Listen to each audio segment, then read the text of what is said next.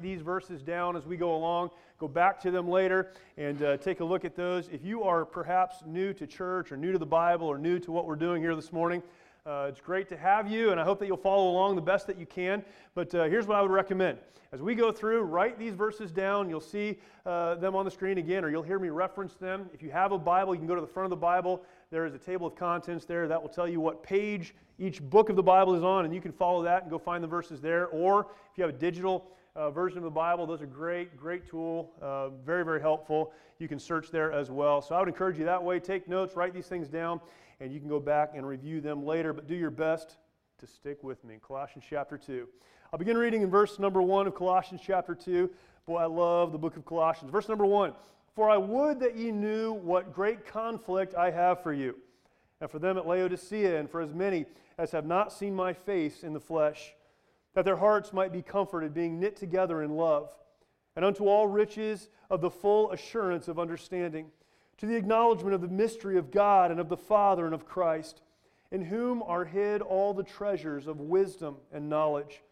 And this I say, lest any man should beguile you with enticing words. For though I be absent in the flesh, yet am I with you in the Spirit, joying and beholding your order and the steadfastness of your faith in Christ. Verse number 6. As ye have therefore received Christ Jesus the Lord, so walk ye in him, rooted and built up in him, established in the faith, as ye have been taught, abounding therein with thanksgiving. These are great words.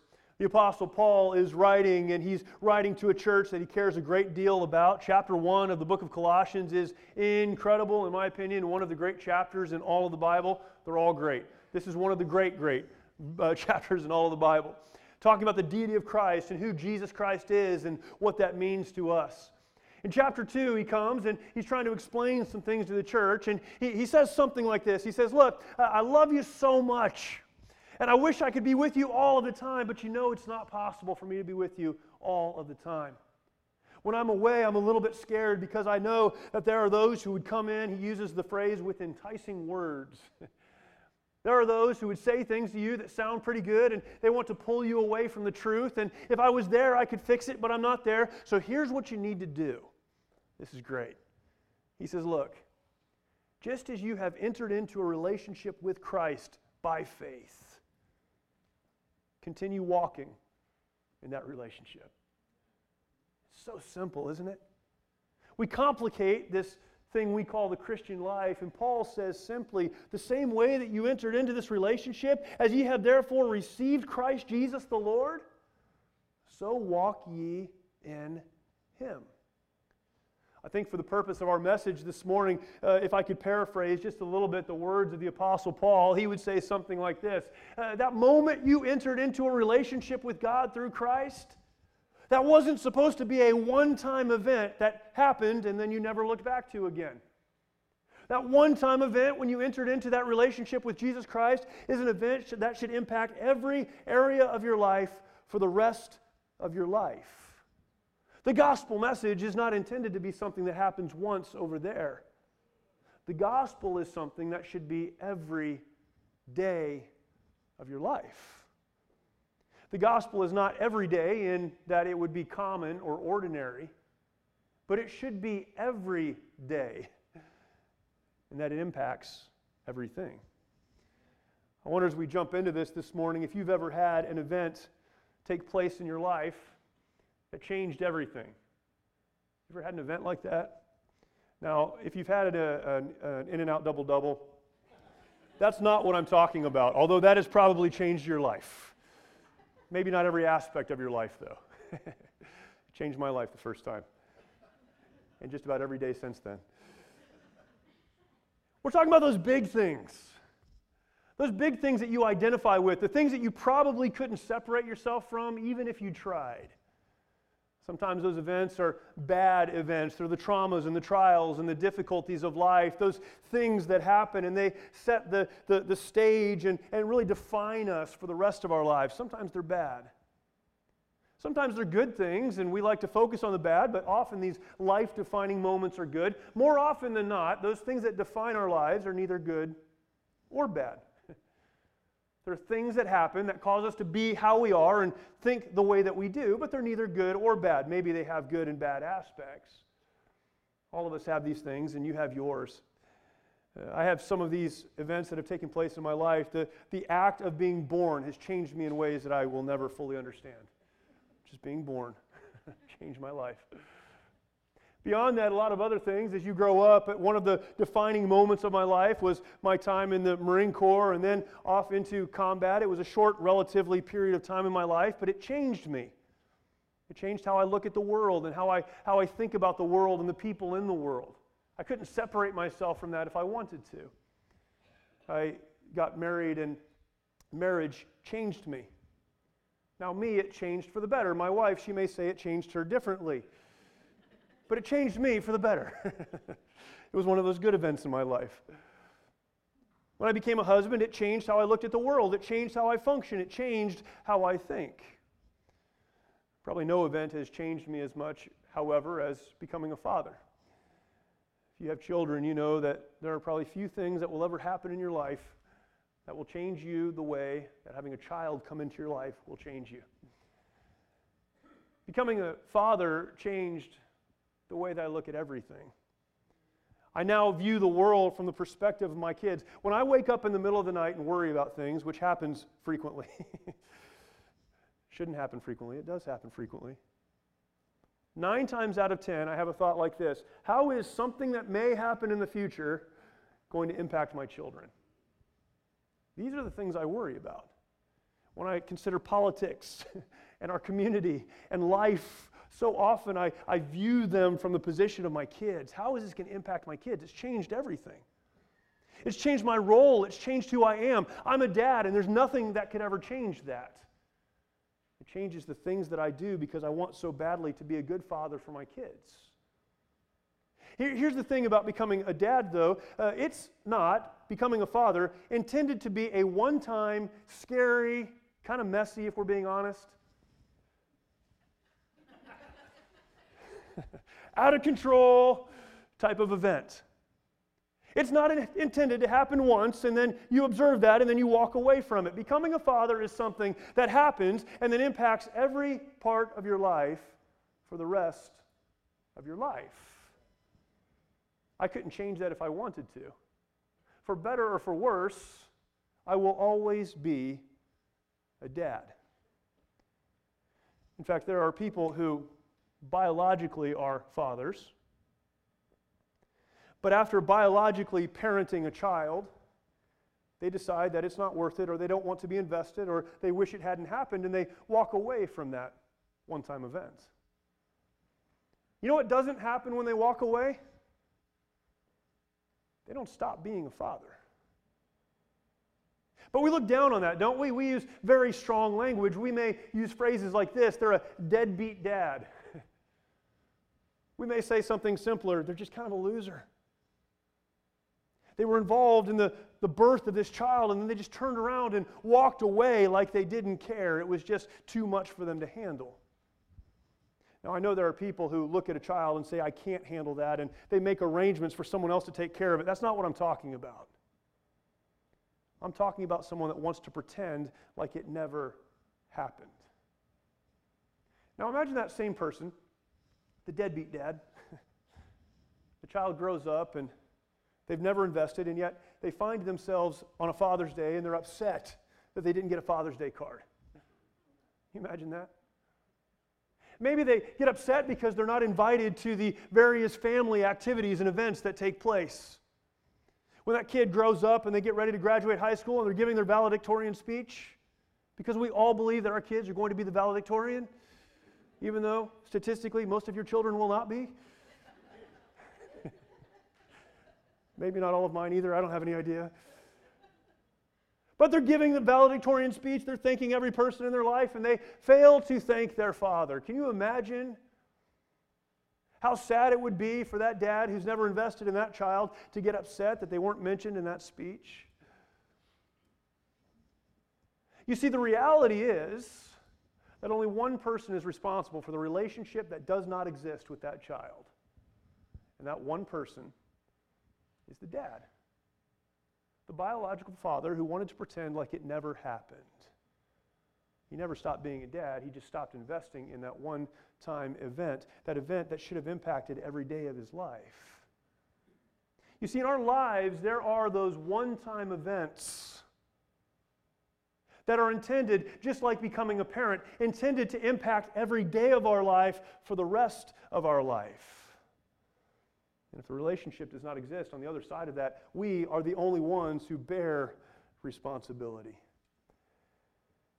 The biggest event that ever took place in my life happened May 3rd, 1981, the day I accepted Christ as my Savior. I know it seems like a long, long time ago, because it was a long, long time ago. It was a Sunday afternoon. That morning in Sunday school, a teacher had asked if everyone there knew that they were going to heaven when they died. It's a good question to ask. I didn't know that. I told her I didn't know. She said, go home and talk to your dad. I'm not sure that's the best way to handle that, but that's how she handled it. I went home, I talked to my dad, and on that Sunday afternoon in Kokomo, Indiana, my dad prayed with me to accept Christ as my Savior. That was a long, long time ago. Most important single event that ever took place in my life happened in my parents' bedroom in Kokomo, Indiana on May 3rd, 1981. But if I'm honest, and I'm going to be honest today, because I'm preaching. It's bad to not be honest when you're preaching. You catch me later, maybe I'll get into the gray a little bit, but right up here, I'll be honest. If I'm honest, I have not always lived my life as a reflection of what I became the day I placed my faith in Christ. In fact, I've had long periods of time in my life where I did not live at all like I had become a Christian, that I had a relationship with God. And so often, because I don't like to accept responsibility for myself, when things aren't working out well, when I feel far from God, or my relationship with Him is not what I would like for it to be, or my relationship with others is not all that it should be, often in those moments, instead of accepting responsibility, I like to blame other people. I blame God. Why is He so far away? I blame my wife and my kids and my family. Sometimes I blame the church. I blame anyone that I can put the blame on because I don't like to be responsible for my own actions. But here's the reality. There is only one person that's responsible for the relationship I do not have with God as a Christian. Any guesses? It's me. I'm the only one that's responsible. Like a father who never invests in the relationship with their child and then is upset that there's no relationship on the other side. If we don't invest in our relationship with God every day of our lives, we have only ourselves to blame for the distance we find between us and Him. You see, there are these events that take place in our life that are intended to impact every area of our lives for the rest of our lives. I don't think I'm alone here. I have conversations all the time with people that will say things like this. I feel so far from God. I tried God, but He just didn't work. That one is hilarious to me. If you ever come up to me and say, hey, I tried God, He just didn't work, I'll probably laugh. I'll do my best to help, but I'll laugh first. God didn't work. We'll say things like, I try to be close to Him, I just don't feel close, or I've heard about this joy and this peace and this hope. I've heard about these things, but I've never experienced them. I believe that God has a plan, but every relationship in my life is a mess. It's just not working, and it must be God's fault. Can I say something to you this morning? I want to read it so I get it right. The gospel is not intended to be a one-time religious event, but an eternity-altering encounter with Jesus that touches everything in our life every day of our life. The gospel is not intended to be a one-time religious event, something that happens over here because of a circumstance in my life or the appeal of a preacher or some other thing that's happening. It's not intended to be a one-time event, but something that impacts everything. And yet for many of us, we like to believe that it happened over there, but it has no impact on how I live. Again, the verses that we just read, if we just looked at verses 6 and 7 of Colossians 2, Paul said it this way, as ye have received Christ, walk ye in Him. He said, I can't be there. There's a lot I'd like to say. Other people are going to come in and try to draw you away. Here's the best advice I can give. Live an everyday gospel. Let your relationship with Christ impact everything that you do. Now, as we jump into this, I understand that in our world, it's difficult to live this way. I mean, let's be honest. I know we're in church, right? I know everyone looks like they've got it all together. You guys look very nice today. You walk in with your Bibles, you sat in the right place, no fist fights in the parking lots. You didn't cut each other off while you're trying to park. We're on our best behavior here. But the reality is, the other 99% of our lives, it's like a fist fight from the moment we wake up. Just trying to make it, trying to get from one side to the other, trying to do the best that we can. And if we're honest, living a life that reflects the gospel, that is Christ in us, is extremely difficult. So how do we do it? I want to give you some thoughts this morning. These are thoughts, these will get you started, but hopefully they'll get you down the road. How do we do it? How do we live an everyday gospel? Number one, understand and accept. Understand and accept. So often I believe our struggle with living out the gospel is that we don't fully understand what the gospel is. Even as Christians, we struggle with this a little bit. 1 Corinthians chapter 15 and verse 1. There's so much of the Bible that we struggle with, and there is so much that is clear. 1 Corinthians 15:1, the Apostle Paul, he says this, Moreover, brethren, I declare unto you the gospel. Stop there. So we know what he's going to say, right? He's going to say, hey, here's the gospel, the good news. I'm going to explain it to you. I declare it to you. But then he goes on, which I preached unto you, which also ye have received. I find this verse and these phrases so comforting. Here's what Paul says. He says, I'm going to declare, I'm going to explain to you the gospel, which I've already explained, and which you have received. You understand what he's saying? He's saying, you know this, you've heard it, you've accepted it, now I'm going to explain it to you, because apparently you're not very smart. You know it's possible to enter into a relationship with Christ and be on your way to heaven and somewhere in life get lost in it all?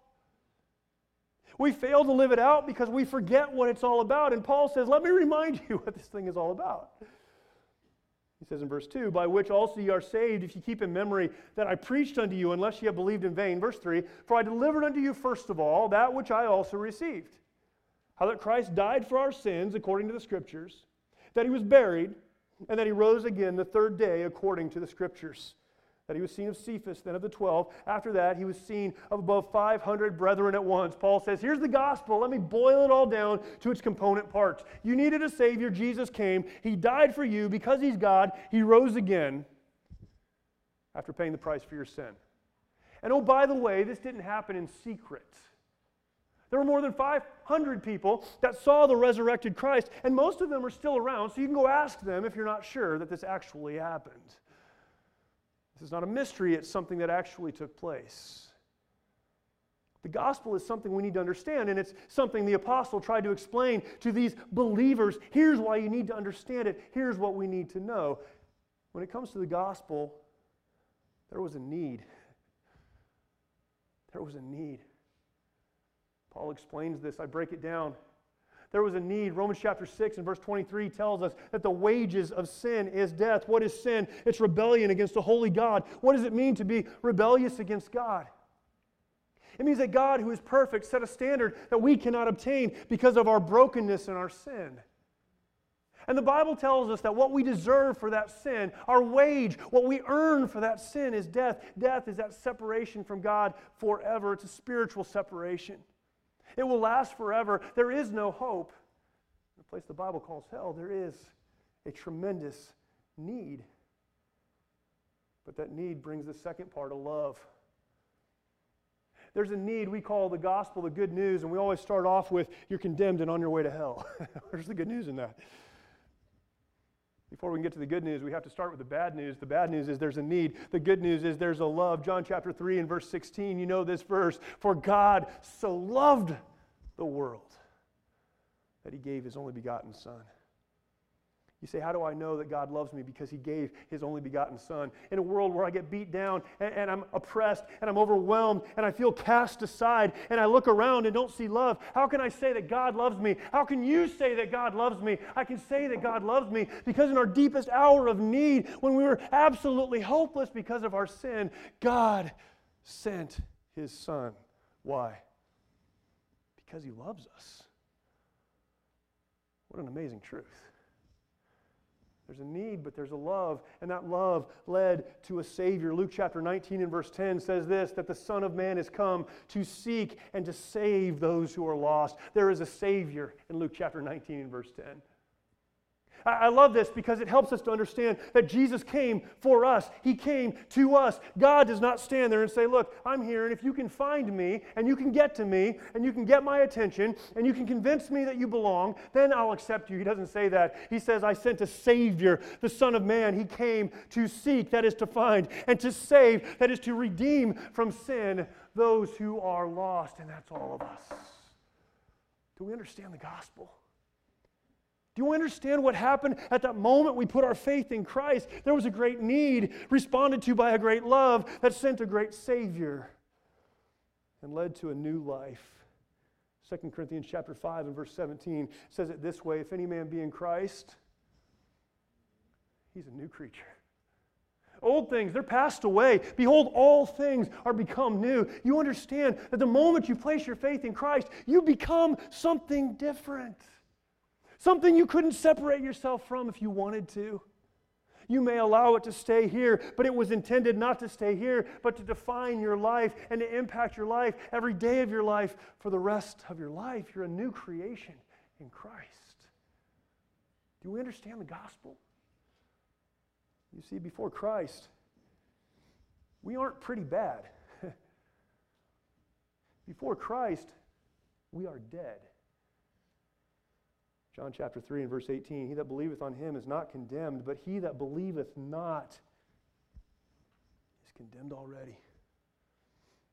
If you haven't put your faith in Christ, the Bible says you're condemned, you're dead. There's a need. Responded to with a love that sent a Savior and provides new life. Before we can live out an everyday gospel, we need to understand and accept the truth of the gospel. Second part, though, once we understand and accept, we need to then adjust our vision. Adjust our vision. Again, a handful of verses here, 2 Corinthians chapter 4 and verse 16. Paul continues to build and to explain. Verse 16 of 2 Corinthians 4, Paul says, for which cause we faint not. You ever feel like fainting?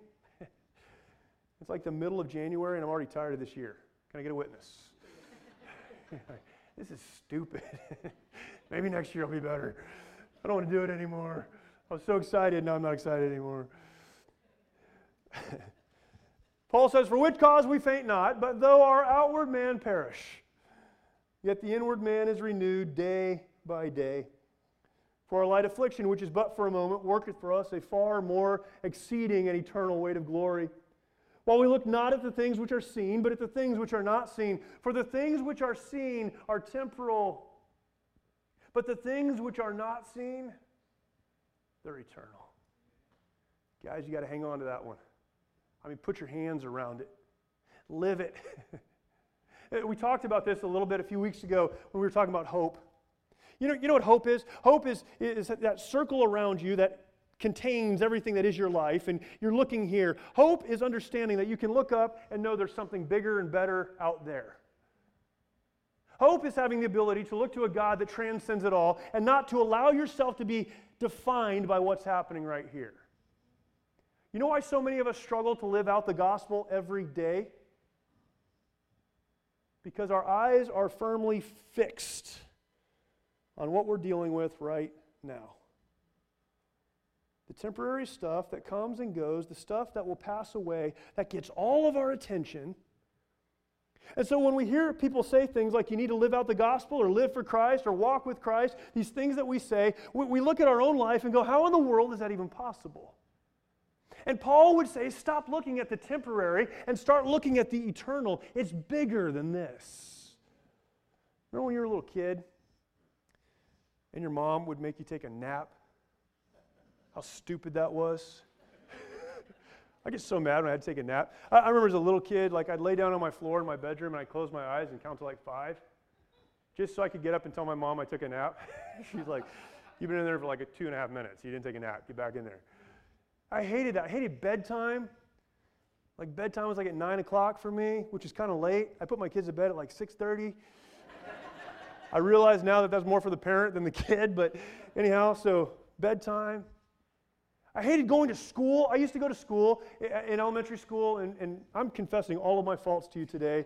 If you guys can relate to any of this, that's good for you, but it's helpful for me. I remember going to school, and you'd look at your parents and go, they have it so easy. All they have to do is go to work. I have to go to school for like 4 hours. 3 hours of that is like lunch and on the playground, but it's terrible. I've got homework for 35 minutes. It's terrible. When I grow up and I go to work, I'll sit and drink coffee just like my dad does all day long. Now, every day of my life, at about 10:30 in the morning, I wish I could just lay down on my floor and take a nap.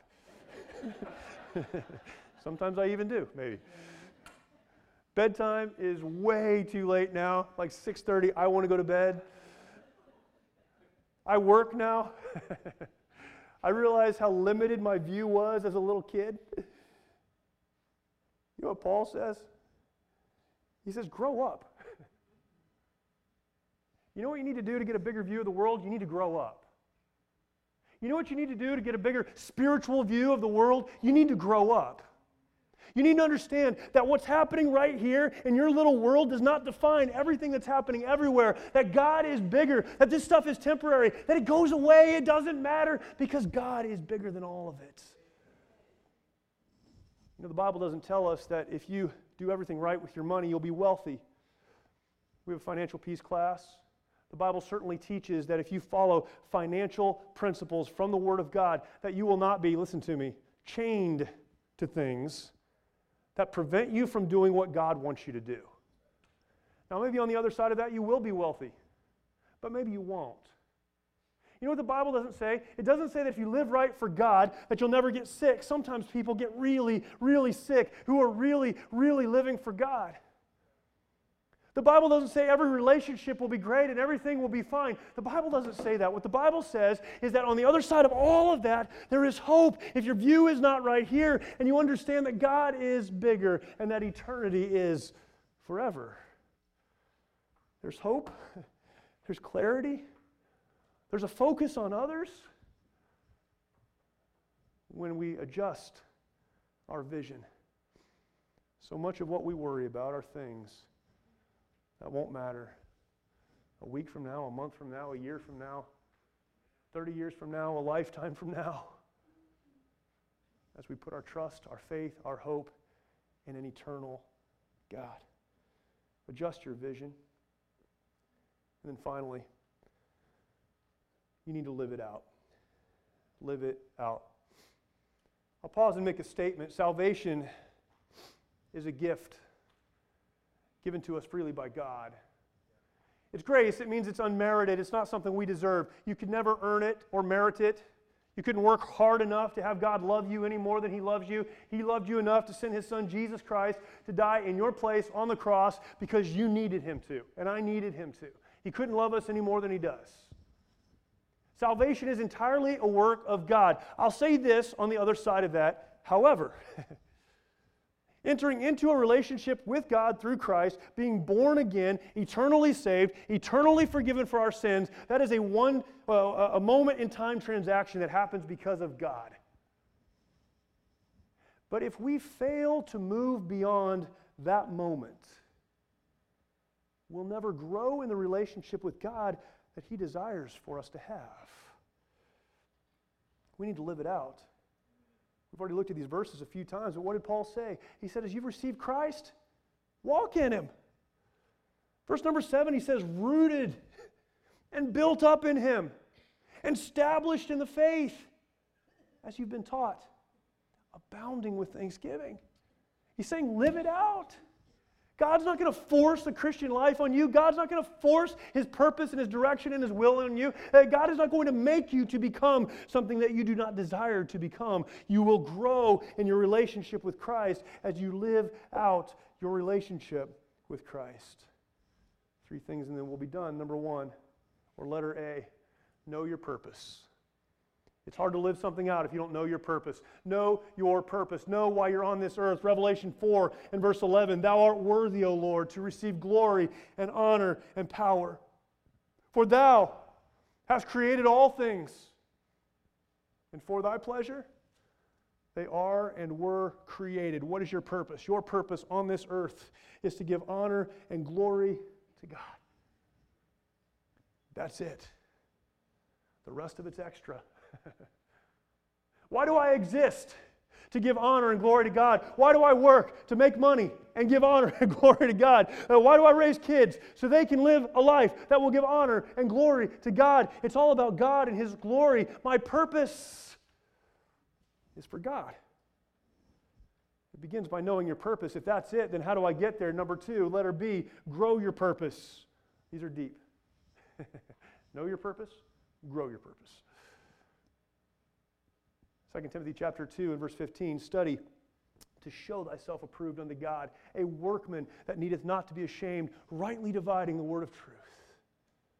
What does the Bible say? Say, look, your purpose is to give glory to God. How do I do that? You get in His Word. You study His Word. He gave us His Word so that we would understand what He wants us to do, understand how we can give honor and glory to Him. You get around other believers who can encourage you in that walk. Why do we have small groups at our church? It's not easy. It's expensive. It takes another night out of the week or sometime during the week. It's hard to organize. Why do we do it? Because we need to grow our purpose. Because we cannot grow in our relationship with God and understand our purpose and how to accomplish what He set before us without other people. We need to be connected to others. We need to be in a place where we can hear the Word preached and taught, and we need to study it every day. God, show me from your Word what you want me to understand so that I can do what you want me to do. We know our purpose. We grow our purpose. And then finally, you need to go your purpose. I told you it's not deep. Know what I'm here to do. Give glory to God. Understand how to do that by studying His Word. And then do it. 1 Corinthians chapter 10 and verse 31. Whether therefore ye eat or drink or whatsoever ye do all to the glory of God.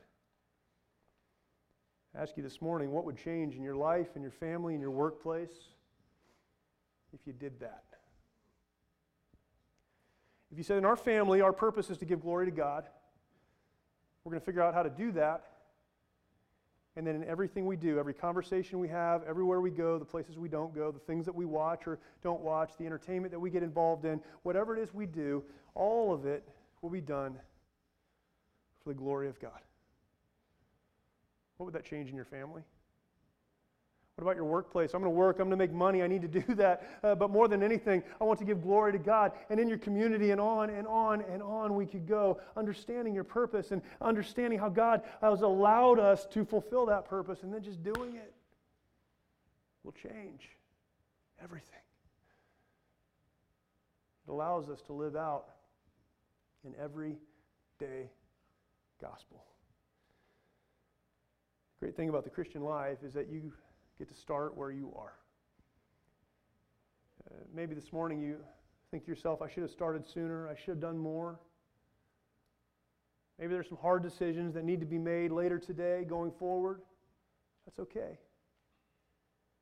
You see, the same God that made salvation possible through His Son, Jesus Christ, cares more about having a relationship with you than He does anything else. How do we know that? Well, because Romans chapter 5 and verse 8 says this, but God commendeth His love toward us, in that while we were yet sinners, Christ died for us. That word commendeth, it's great. That verse, here's what it means. It means God demonstrated. More than that, it means God introduced us to His love through His Son, Jesus Christ. It's as if there's a handshake right there. God introducing us to His love, in that while we were yet sinners, when there was nothing we could do to deserve it, He wants to have a relationship with you. You say, well, what does this all mean? If I live this life, if I walk this out, if it's an everyday gospel for me, or what is it that I should expect on the other side? Again, there are a lot of things in the Bible we don't understand, things that are confusing, but this isn't one of them. Galatians chapter 5, verse 22, it's so clearly outlined for us, but the fruit of the Spirit is love and joy and peace, and long-suffering, and gentleness, and goodness, and faith, and meekness, and temperance. Verse 24, he says, and they that are Christ's have crucified the flesh with the affections and lust. If we live in the Spirit, let us also walk in the Spirit. You know what he's saying? He's saying, look, for the person that walks out their faith, for the person to whom the gospel is every day, they can expect love and joy and peace and long-suffering and gentleness and kindness and meekness. And yet in most of our lives, if we're honest, we fight and we scratch and we work to get those things. And we wonder why it hasn't happened, and then we look for someone to blame, and God would say, stop. Stop. Stop fighting. Stop working. And start walking out the gospel. Maybe you're here this morning and you're not a Christian. You've never put your faith in Christ. Listen to me. Today should be the day that happens. God loves you. He paid the price for your sin. He's inviting you into a relationship with Him, one that will bring the fruit of love and joy and peace and hope. Will you accept His gift today? The gospel is not intended to be a one-time religious event, but an eternity-altering encounter with Jesus that touches everything in your life, every day of your life. Now is the time to live out an everyday gospel. Father, we thank you this morning for your love for us. We thank you for your goodness to us. God, we thank you that as we've seen this morning, even though we were undeserving, you loved us so much that you provided a way of salvation, a Savior who came to seek and to save those who are lost. That's all of us. To provide the forgiveness of sins. God, we thank you so much for that truth. I pray, Father, that we would allow the truth of what happened at the moment of salvation, that new creation, becoming something completely different, that we would allow that to alter our trajectory in life, that it would change the direction that we go and the things that we do, that we'd live out the gospel every day. We won't always get it right. We're not perfect. But that, God, it would be our goal to pursue you, to live for you, and to do exactly what you want us to do in our lives, reflecting the purpose for which you've given us. God, I pray that we decide today, if we have not already, to live out an everyday gospel. For those who may be here this morning that have never accepted you as their Savior, I pray that today would be the day that they'd put their faith in you. God, you've so freely offered this gift of love and this gift of grace. I pray for the person that's never put their faith in you, that today would be the day they accept that gift. Thank you, God, for who you are. With heads bowed and eyes closed this morning, we're almost done. But before we close, I want to ask you this question. Maybe you're here this morning and you've lived the kind of life that has caused your salvation to be a one-time event instead of a life and eternity-altering encounter with Jesus Christ. Perhaps you're here this morning, and in just a moment when I ask folks to stand, heads will be bowed and eyes will be closed. But maybe at that time you need to step out from where you are and spend a moment of prayer at the front of the church. And you need to ask God to guide you, to give you wisdom, to help you to understand how to live out the purpose that He's placed in your life. He wants you to have hope and peace and joy, to experience the love and long-suffering. But it will only happen as we live out the gospel every day of our lives. If that's you this morning, when we stand in just a moment, would you respond? Perhaps you're here today